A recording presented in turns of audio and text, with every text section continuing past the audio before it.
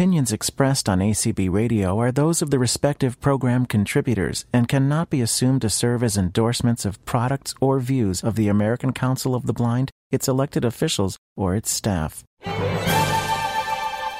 The following program contains topics particular to the LGBTQ+ community. Some discussions may contain mature themes. As such, listener discretion is advised. You're listening to a collaboration between Penny Forward and Pride Connection. This is the Penny Forward Podcast, a show about blind people building bright futures one penny at a time. I'm Liz Botner. And I'm Chris Peterson. We are blind people learning what it takes to be successful in our personal, professional, and financial lives. This is Pride Connection, sponsored by blindlgbtpride.org, otherwise known as BPI, every Tuesday night at 10 p.m. on ACB Media One, and shortly after on all your major podcast catchers. Someday we'll find it, the Rainbow Connection, the lovers, the dreamers, and me.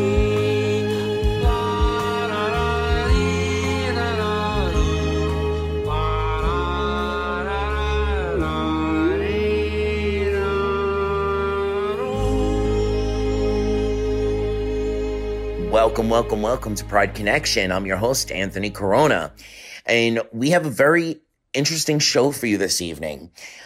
Pride Connection, Blind Pride International, has partnered up with one of our newest members who helms the podcast Penny Forward. Links to his podcast page will be in the show notes. Please check it out. He does a great job. He's a great interviewer, and I'm very, very proud to say that Chris Peterson is one of our newest members. Tonight, he's going to be speaking with Lena Solazar, and she's going to be letting us into her life a little bit, talking about her reticence to start her own business and charge for her services, about her struggles accepting and merging into her life in the LGBTQ community, talking about losing her wife and other areas. It's a great conversation, and we're really proud to be partnering with Penny Forward for this. Hopefully, we will collaborate in the near future. That's coming up in a few minutes. In the next couple of weeks on Pride Connection, you're going to hear a collaboration that I did, a second part with Bold Blind Beauty, and it is Fall into the Senses. And we're going to be talking more in depth about sensuality, sexuality, vulnerability, consent, and you know, the various ways that as blind and low vision folks, we have tweaked our senses to flirt, to read body language, to understand what's happening in social settings around us. So look forward to that conversation. Later on, we'll be bringing you highlights from our Denver Fall Social, courtesy of our members Byron and Chris, who you've heard on this podcast. We're really excited. Our Denver Fall Social is sort of a bookend, we're hoping, to the pandemic. Pre-pandemic, our last Fall Social was in Denver, and we had such a good time.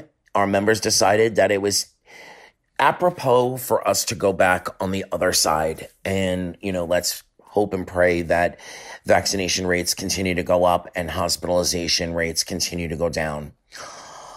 Also, look forward to hearing about BPI's elections this coming November. At our business meeting this summer, we voted in some bylaw changes that will change our election cycle every other year. On odd years, the director seats will be up for election, and on even years, the officer seats. So this year is a director's seat. There are 4 open seats. If you're interested in running, please contact past President Will Burley. You can find that information in the show notes as well. Anyways, we're really happy to announce that we are well over the 150 member mark. We are always looking for partners in outreach. So if you're listening and you are involved in a local LGBTQ organization or a local blindness organization that is friendly to the LGBTQ community, please contact membership at blindlgbtpride.org, and we can present at your local meetings or, partner up and give resources that Blind Pride has spent 20 years creating, or collating, I should say. We are definitely looking to expand our reach and to let more folks know that we're here and we're a family. Next up, and I know announcements can be boring, and I apologize in advance for anyone who wants to send those emails like, just get to the show. I hear you. But we want to ask our members, if you remember over the last year and a half of podcasting, you've heard multiple Blind Pride International voices open and close the show. Well, recently, our parent organization, American Council of the Blind, morphed the radio into a media network. We're now offering podcasts and live streams, as well as, the radio streams. We have video, we have all kinds of good stuff going on. But unfortunately, our show openings and outros are now outdated. So if you listen to the one tonight, that's my voice over Rainbow Connection, sung by the incomparable Miss Barbara Streisand and Kermit the Frog, you can hear the new wording, changing ACB Radio to ACB Media Network. Please take a couple moments, record a voice note of yourself opening up the Pride Connection show. You can use tonight's opening and closing as an example, as a guideline, and tell us what version of Rainbow Connection you'd like your voice to go over, and you will be featured on an upcoming Pride Connection. So with all that being said, I am going to turn it over to Chris Peterson and the Penny Forward podcast for this amazing conversation, and we will be back next week with another great show. The Penny Forward podcast is telling stories about people like us who are working toward their own success and sharing tips to help manage our money better. People often ask, what is the most accessible way to do your taxes? Penny Forward is a community of people who are blind, their families and friends, who share an interest in financial independence. Join us, and we'll work together to avoid financial obstacles and target our goals. I love my work. It's the first time in a long time that I wake up in the morning and feel good about what I'm doing. The tiny home right now is gorgeous. Being the first blind student definitely ensured that I had very good self-advocacy skills, which have served me well. I ended up working on getting my credit score to a position where I was eligible for a first-time home buyer loan. Our mission is to help blind people build the knowledge to confidently navigate the complicated landscape of personal finance through education, mentoring, and mutual support. Somebody will come along and recognize what you have to offer and what you can contribute. Listen to the Penny Forward podcast by searching for Penny Forward using your favorite podcast app, asking your smart speaker to play the podcast Penny Forward, checking out the Penny Forward YouTube channel, or visiting pennyforward.com.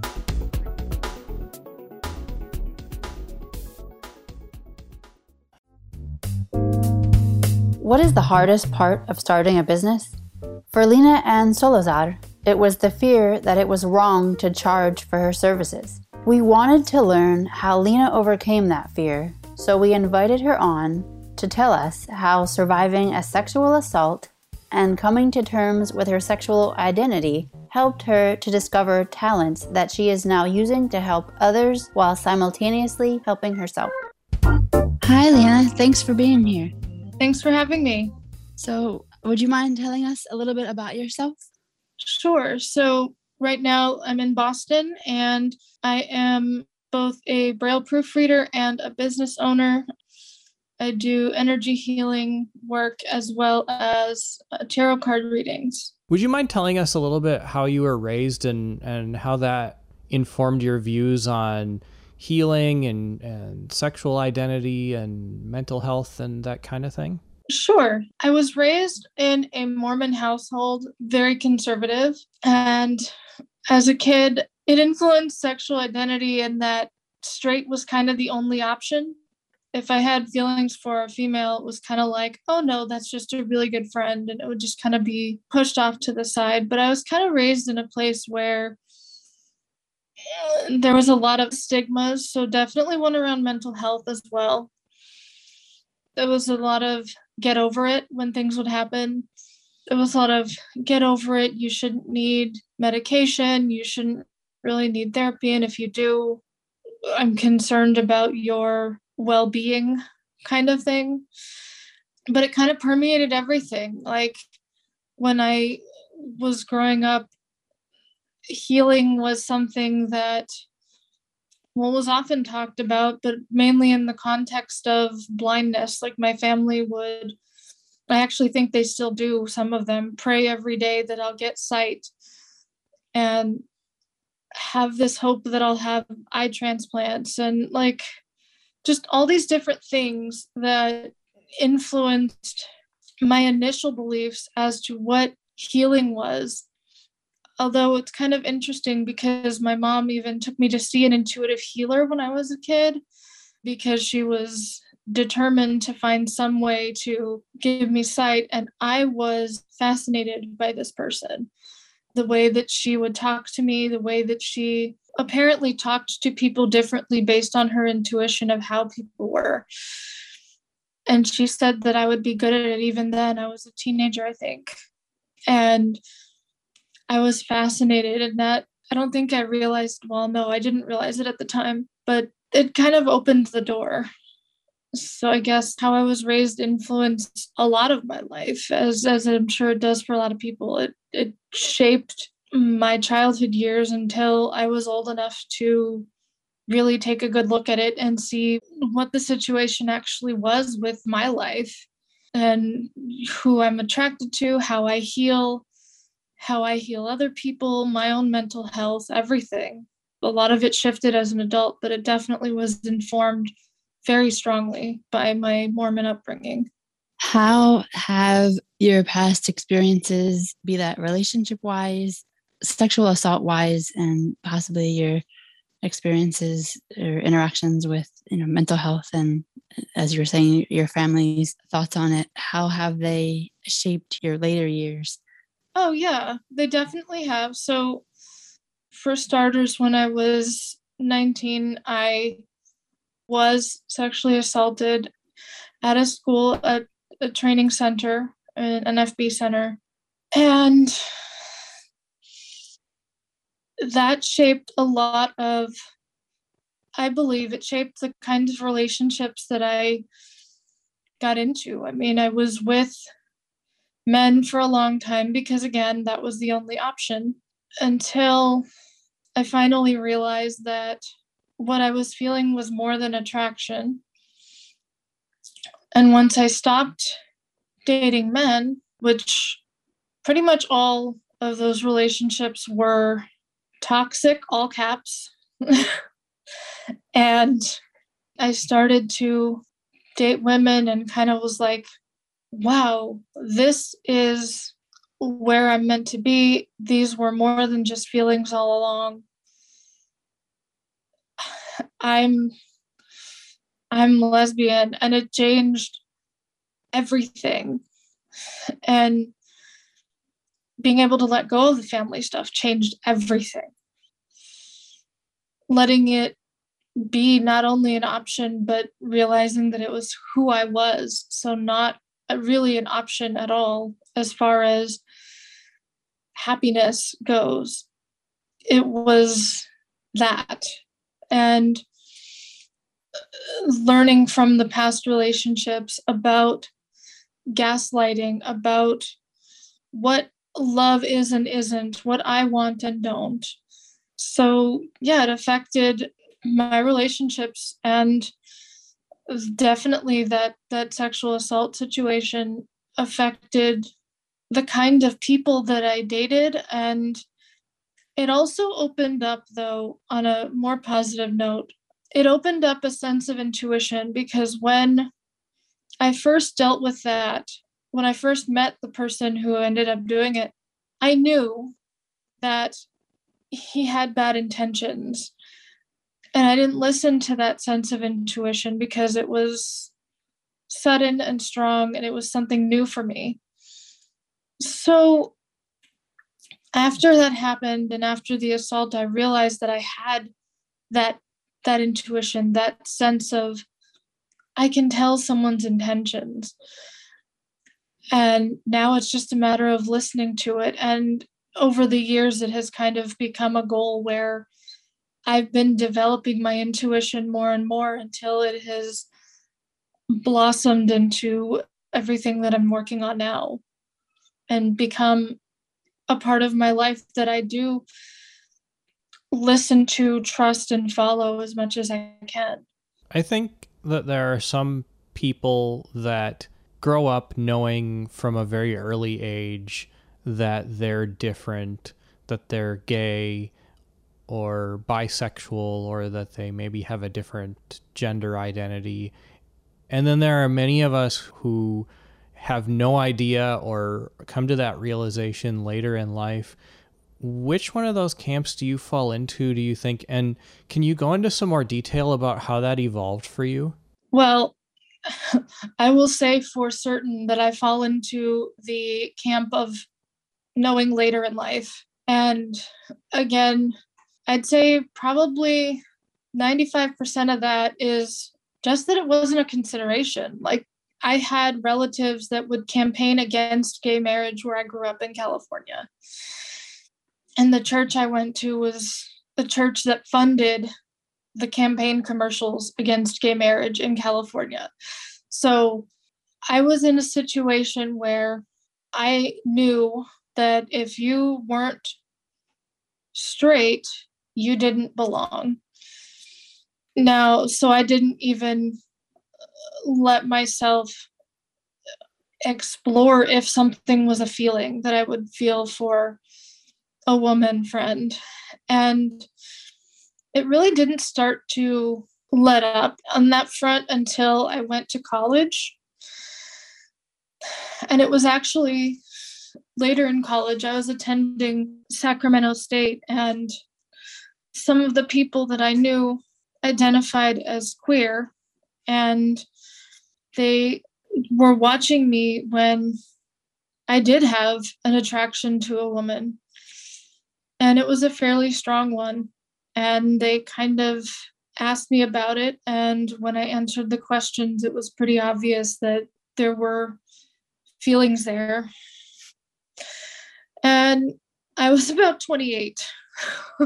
So it's kind of, it feels very late, given that I'm 33 now, that just feels late. And when I finally realized this, I kept, I'm pansexual or at minimum bisexual because I like men too. And there was this whole idea when I was dating, even after that, of, okay, so I'm dating a guy, so I don't necessarily have to be out, because when I tried to come out, people would tell me that they thought it was a phase, or why don't you just commit to the person you're with instead of worrying about the rest of it? So I took a pass for 3 years, is, well, what I call it.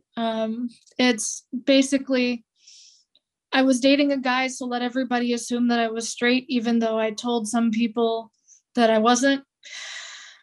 And after breaking up with him, I had a couple of long distance relationships with women that really didn't work. And then there was Tion, and she and I had everything in common, kind of met in like this Sleepless in Seattle kind of way, where I heard her singing, stood outside the lounge and listened, and she looked at me and was like, are you coming in and you gonna talk to me, or are you just gonna stand there? And it was just kind of fated. We had a lot of similar interests. We talked about history, mythology, we sang, just everything in common. And I ended up, we ended up getting married. And at that point, being in the closet to me was no longer an option.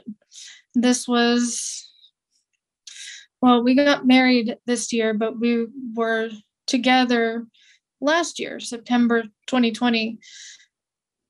Because of being with her and wanting to celebrate that, I was fully out to my family at this point. Everyone else kind of knew by that point because of the people that I was dating, but that was when I finally came out to my family, and it was kind of like, well, that's great. It's your life. Like, I don't know, the idea of being supportive but not wanting to talk about it. And that's still kind of where we are. Unfortunately, she passed, which will go, it's an important part of my story, but not necessarily of my lesbian realization evolution piece, except, it was with her that I really started to kind of come out and be like, no, I'm not bi, I'm lesbian. I am attracted to women, and that's me, and that's great. And I'm proud of who I am. In going through that journey that you just so very well described, thank you for that. What could you say, if there was maybe one thing that was the most helpful for you that kind of helped you figure things out, right? Because there might be people who are listening who can relate to your story and maybe are questioning things of themselves. And so I'm just, what did you find the most helpful along your journey? So for me, the first thing that happened was, like I said, when I had feelings for someone, my LGBTQ community found me going, yeah, you're having feelings for this person. That's what this is. And that's okay. And being able to talk to those people, to find people who've been there, right? Like to find a safe space, to find mentors. And almost immediately what I did was, at college, they had a queer leadership program. And my friend recommended and said, you would be great for this, and you could learn a lot from this. And I joined it. Best thing I ever did. It was a semester of, learning about identities from people who identified as those things. And we had it was a student group, but then we had a staff panel, which I had the honor to moderate, actually, where staff members talked about things like coming out or not coming out, or how they identified, and whether they identified as such early on or later in life, kind of like this. So just like listening to people's stories and being able to talk to them and ask questions was probably the most helpful thing for me that I found. I wonder if you could expand a little bit more on how you started to recognize your attractions to women and what that looked like, because there must have been a lot more to it than just I realized I was attracted to women and then I got married to one. Fair enough. It was hard because the first person that I was really attracted to and actually kind of cuddled with and like decided to do that, just I couldn't really talk to about it because she was in another relationship. So it was a matter of like, this is how I feel about this person. People telling me like, yeah, it sounds like what you would say if you had feelings for a guy. Just like, well, it's not really the same, it's stronger. But even after doing things like going to queer leadership, I put that on the back burner because I ended up dating a guy. And like I said, just was like, oh, and I'm taking the pass. And then it kind of came to this other, this woman that I dated long distance. And it was kind of one of those things where it's like, I feel awkward talking to you because I care about you and I want to know that we're on the same page, because I felt this just powerful sense of wanting to be around this person, and the concept of, butterflies, a lot of the kind of cliche, I guess, some of that sense of love that I realized that I had only felt slightly when I was dating men, and that faded quickly, and kind of realizing over time that it wasn't fading, that it was actually growing stronger, and that it was a very different feeling for me of, no, this is what I've always thought falling in love was: getting close to someone, being able to trust them, having that desire to be with them on the deepest levels. And I guess a lot of it came from my realizing too that I wasn't attracted to men more than it was I realized I was attracted to women, I guess. Because I looked at things like, why did my relationships go wrong? And a big part of it was my disinterest, if I can be totally open here, my disinterest in sexual activities with men was another tip-off. And thinking that I wasn't normal because I just didn't want that, and it wasn't fun. And everyone talked about how great it was, and I just kind of was, it's okay, I guess. So, that was definitely another tip-off, kind of a sign I missed until I experienced it with Tion, and it was like, oh, that's the difference. I feel like that's a lot, but it's sort of complicated, I guess, and there are a lot of pieces to it. Along your journey in figuring out for yourself, that, as you say, you were more attracted to women and less to men, and having that be perfectly okay. Were there any situations or spaces that you found in coming to that realization that weren't helpful for you? Well, I think the biggest... If that makes sense. Yeah, no, it makes perfect sense, because, there's all kinds of spaces where figuring out you're queer is not helpful. My family was honestly probably one of the biggest, because it was something you didn't talk about. It's still something you don't talk about. Like, I have a relative, when I went to visit California this year even, and I've been out for a year or so now, completely. So, but I went to California in June and got my hair cut, and one of my relatives said, "Oh, you're going to be attracting all the boys now." And it was like, no, I'm not, because I'm not interested in that. And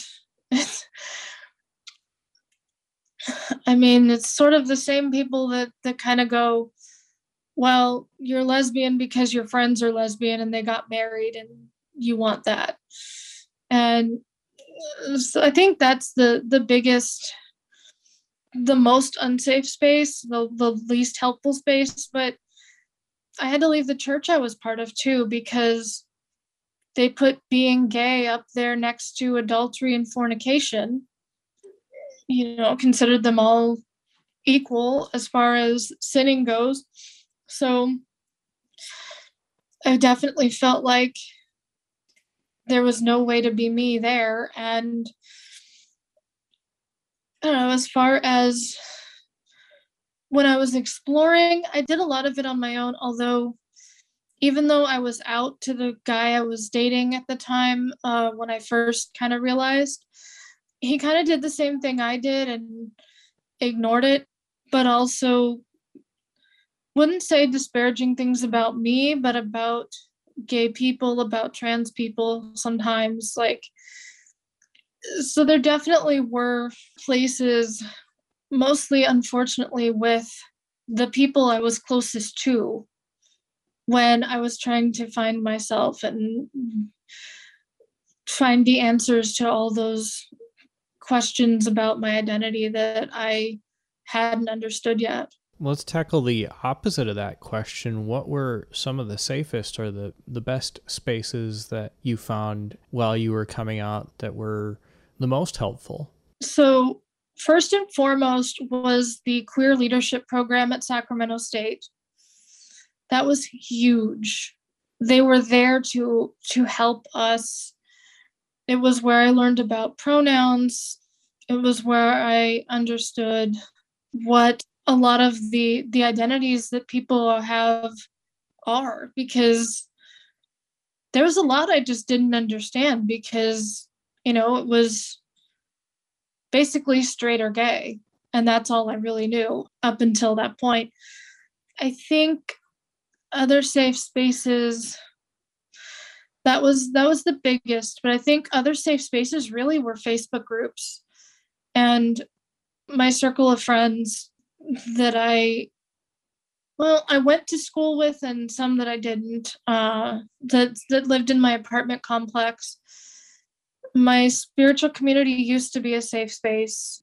The one I was most recently a part of, it's not anymore. And then I have what I call my sisters, and they're what I refer to as chosen family, as opposed to bio family. And there's a group of, including my fiance, there's a group of 5 of us that are very close. And we hang out, and it's safe to express things. Like, I already know more of who I am now, but it's still, it's safe to talk and get advice and help with the people that I care about who aren't a safe space, who don't see who I am as something that is me, and they see it as a phase or a product of other people. So definitely being with my sisters is a source of safe space, a source of comfort and companionship and understanding. Switching gears slightly, I guess, a little bit here. And you talked about this a little bit before, but how did you discover energy healing? So I did talk about the intuitive healer when I was a kid. That was kind of the tip of the iceberg. When I really started to discover things was 2009. I was sitting around a fire with a group at a personal development seminar, and one of the members of the group had a quartz crystal wand. So basically, it's a quartz crystal, but it's shaped kind of like a wand, and you use it to direct energy with. He passed it around the circle, and one of the members of the circle pointed it at me. And, it was unintentional because, she'd never used it before, and it was totally understandable, but I felt the energy coming from it. And I said something, and the man who owned the crystal said something, and then suggested that I do pranic healing. Well, I attempted to do pranic healing and quickly found that pranic healing teachers didn't want to teach me because I was blind and they didn't know how. So I went in search of other modes and found Reiki, which is a Japanese style of energy healing that was brought to the States. And in 2011, I learned how to do that and became a master. I got my master certification so that I could practice and teach. And I've been doing Reiki for 10 years, but not as a business, more of as something that I could offer people. Just, oh, you have a headache? Oh, let me help you. And I guess that's how I really discovered it. And then other methods, I discovered tapping last year because I was attempting to support a friend's business because the pandemic just made things difficult, and she was offering tapping to people, and I was just like, oh, let me try this because I have a lot that needs healing. And it was a lot. I had a lot of breakthroughs, and I realized that I wanted to give that back to people too. So I also learned how to do that. I think we'll get into what some of those things are in more detail a little later, but can you relate some of that back to some of the things you've talked about already? How did that help with you personally? Well, tapping especially really helped specifically with the sexual assault trauma. it also was something I did to bring down some of the fears related to coming out to my family. It's just to give kind of a basic, it's acupuncture without needles is what I say. You can get into a more detailed thing later, but it's basically is used to make things less intense and is definitely very healing. And as far as Reiki goes, it's always been a method to bring peace and tranquility to me and to other people. And because I can definitely use it to heal myself and just kind of give myself a sense of groundedness, calm, peace. And it just has been a very important piece, it's been kind of a thing to remind me that I do have abilities and strength that are there that I can channel into. It's kind of a reminder, like, yeah, you're a Reiki master. You can channel into this source energy and use it, and you're good at it. And it's evidence of something you can do for people and yourself, and it helped me to feel like it was an extra self-esteem boost, I guess. Feel like I had something worth giving to people. How did you decide, after doing energy healing for about 10 years, I believe is what you said, how did you decide, or what was maybe the one thing that made you decide to turn your passion for energy healing into an actual business? So this is where Tion's death comes into play, because when I started doing tapping last year, I wanted to do it as a business, but I still had difficulty because I felt like healing should be free, even though I paid quite a bit for healing sessions.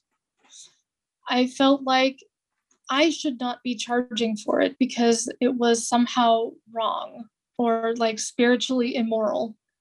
And this year, Tion passed away very suddenly. And it was the absolute lowest point of my life, followed immediately by my spiritual community deciding that because I was too angry and grieving, that I shouldn't be around them either. So I went through what some refer to as the dark night of the soul, where I didn't feel much of anything. I was sort of kind of wavering between life and death. I know that can seem extreme, but I lost the person that I believed, was the love of my life that I was going to be with for a long time. I mean, we're 33 and 35. I realized that it wasn't guaranteed, but it definitely felt like we had a long time to grow together. And so all of it at the same time just crushed me for a while, and I felt like my soul was shattered. And then I realized that something in me, as well as Vima, who was at the time a dear friend and constant supporter, and who basically ended up staying with me and taking care of me and trying to keep me on the side of life. So between her and something in me, something clicked, and I decided that somehow I wanted to live, and that I wanted to help other people that were going through hard times and that needed healing. So I, at the time, kind of got obsessed with the idea of the phoenix rising from the ashes, and decided that that was me and that I needed to rise again, to come back. And that one way to help myself do that was to help other people heal too. And it kind of came down to, well, I want to do this full time. I want to be a healer. I like proofreading Braille. I like reading books. I love reading books, but I want to heal full time. I want to be someone that's helping people. And in order to do that, I have to get around this spiritually immoral thing about healing. And it's something that I will want to turn into something where I can support myself. When I started to go down that path, it's kind of like, I wouldn't say a runaway train because I still feel like I have control, but the train definitely sped up, and it was just something told me, yes, you're on the right path. You know what you're doing, now go. And I started getting mentors and I started getting help. And it's just kind of, it's only been a few weeks, but it's taken off like a rocket. And I just feel like the grief and the deciding that I wanted to live after Tion passed really is what brought me into this path of starting a business, and that this business represents me accepting my gifts, who I am, and loving and honoring that aspect of myself. Once you made the decision to start your business, what was one of the most exciting things that happened as a result of that, or what was one of the most exciting things about that? This, for one, being here doing this this interview was kind of huge. One of the coolest things about it was when I decided to start this, all the mentors and the great teachers that I've been wanting to find and wanting to work with came out of the woodwork and were like, yeah, we'll work with you, we'll help you. And equally exciting is the way that clients react to what I'm doing. The sense of healing, feeling lighter, the laughter we share on the phone, the peace at the end of sessions, I think that's very exciting, that it's bringing about so much happiness and peace and healing. In starting your business and getting things off the ground, what were some things that maybe were scary for you in doing that? Conversely to the question about exciting things. So the scariest thing, I gotta say, is just this feeling that I don't know what I'm doing. And, because I've always had a 9-to-5, since I was 20 years old. It's always been some kind of full-time 8-hour job. And most of it's been in the blindness field.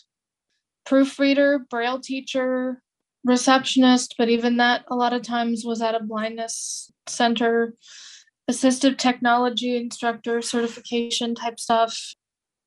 A lot of my work has been in the blindness field. So it's been the idea of starting my own business, getting to kind of make the decisions, figuring out who I want to work with, asking for help.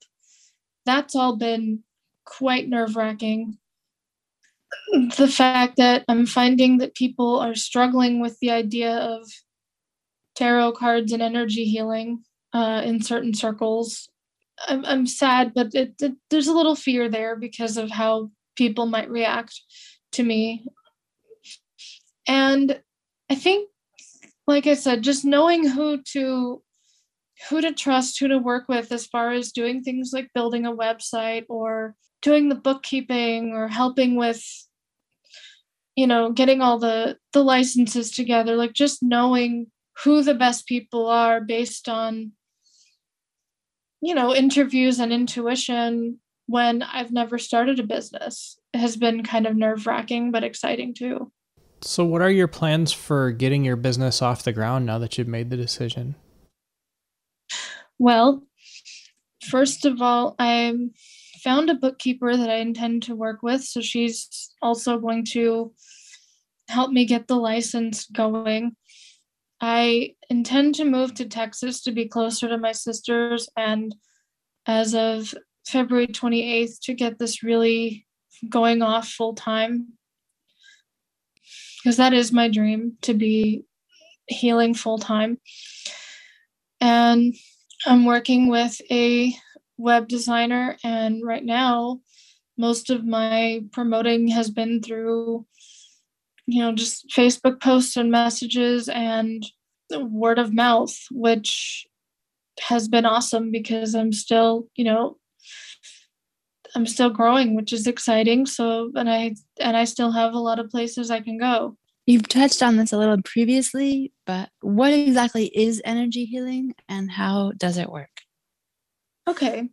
So what I do, two different types of healing. So I'm going to kind of, if that's okay, go into each one. The first one I learned is Reiki, and that's a Japanese style of energy healing where energy is channeled through the hands of the practitioner. And this can be done virtually or long distance, but I use a combination. I use Usui and Holy Fire Reiki, which they're different energies, but I feel like Holy Fire I use more, and it's more of a concentrated, like the energy that is sent from my hands goes to the specific location, and it does a lot of the energy is actually guiding my hands more than I am.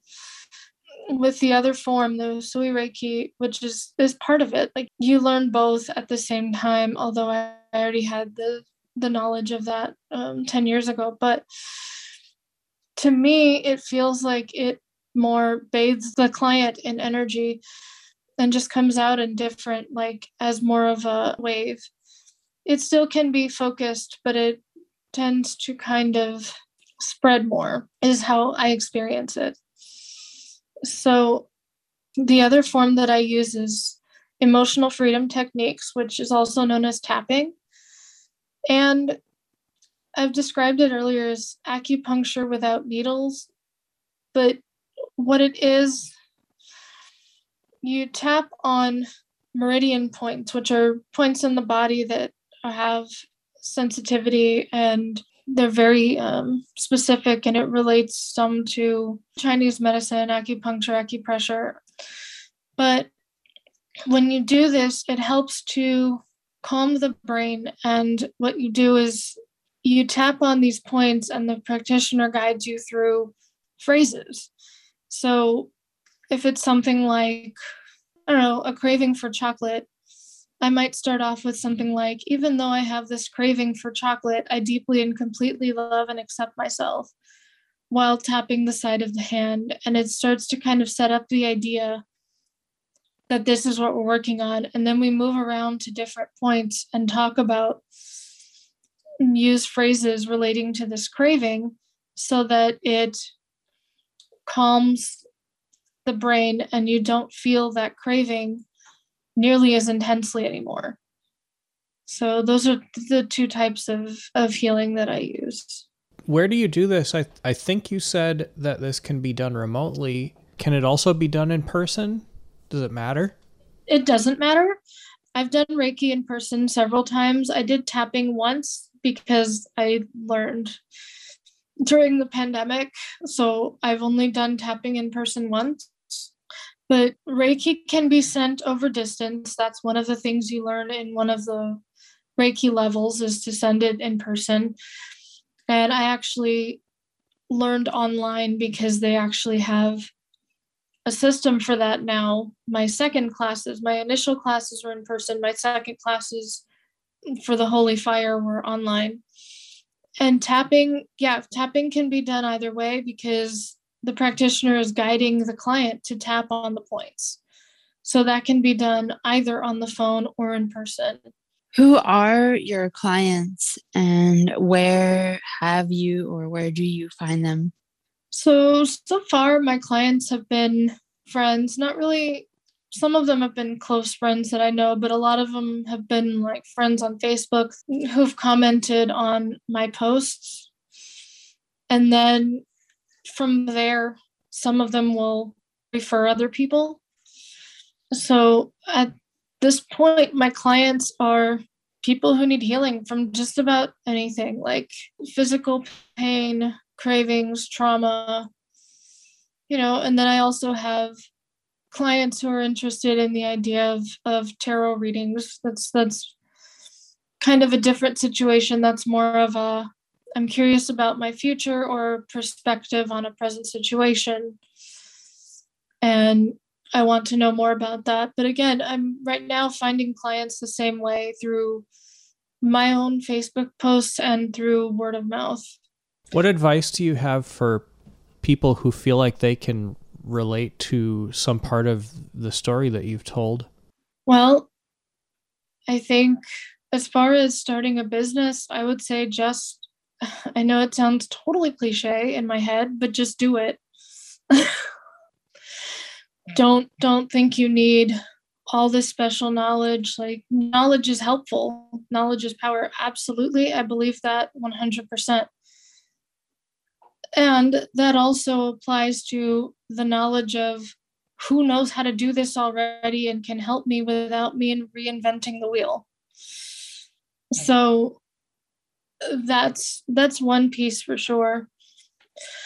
If there's aspects like if you can relate to the trauma situation, if it helps you to find a therapist, do that. If it doesn't, then there's always places like RAINN or hotlines or healers if that helps you. I definitely work with that, considering that was my first foray into things like tapping, was my own trauma. And as far as as I think I've said before, as far as things like coming out, find people that who are out that can help you. I think honestly, the best advice I can give for all of this, now that I think about it, seems to be finding a mentor, finding support, leaning on people who can help you through, and asking them and letting them support and be on the journey with you. I think the best piece of advice is don't go it alone. Is there anything else that we should know about you or your story that you would like to share that we have not asked? I think you've asked everything. I think what I will kind of say is that what I want people to know is that what I do is positive. What I do helps people. It's very special to me, and it's neither religious nor anti-religion.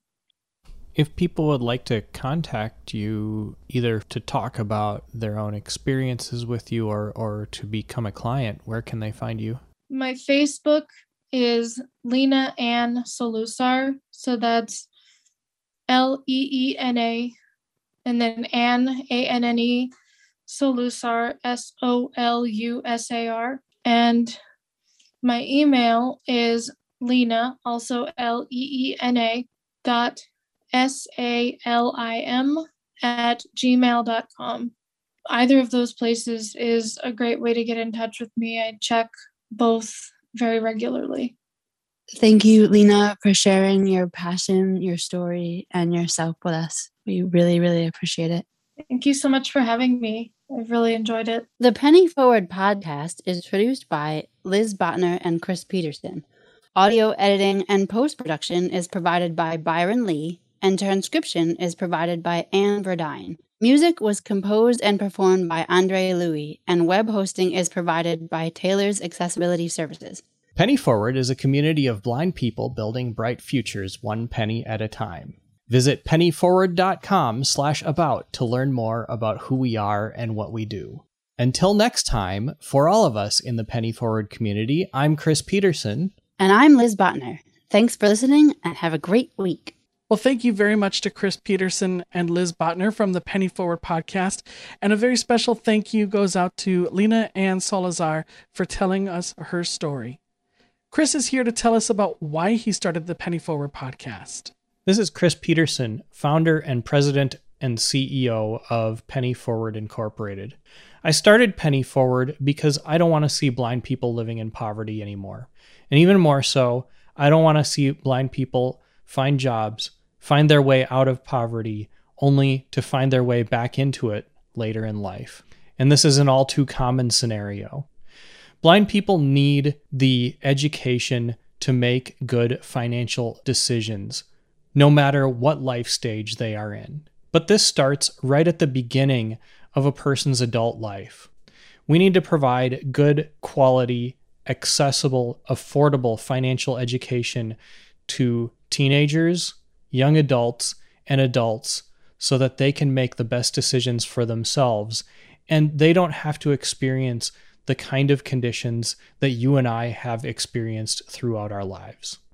This is a big job, and we've started a nonprofit organization incorporated in the state of Minnesota to accomplish it. We are currently in the process of recruiting a solid board of directors that can carry out Penny Forward's mission, and we are currently accepting donations to help us get started. To learn more, please visit pennyforward.com/about. And if this mission resonates with you, please click on the tip jar link and set up a recurring donation to help us to make Penny Forward's mission a reality. Well, with that, we're going to bid you all a good evening. Thank you for listening to this very special collaboration between Penny Forward and BPI. If you've enjoyed listening to Pride Connection, be sure to visit our website at blindlgbtpride.org. And if you're interested in becoming a member of Blind Pride International, you can send us an email. Our email address is membership@blindlgbtpride.org. You've been listening to Pride Connection, sponsored by Blind Pride International, a special interest affiliate of the American Council of the Blind. Please check us out at blindlgbtpride.org.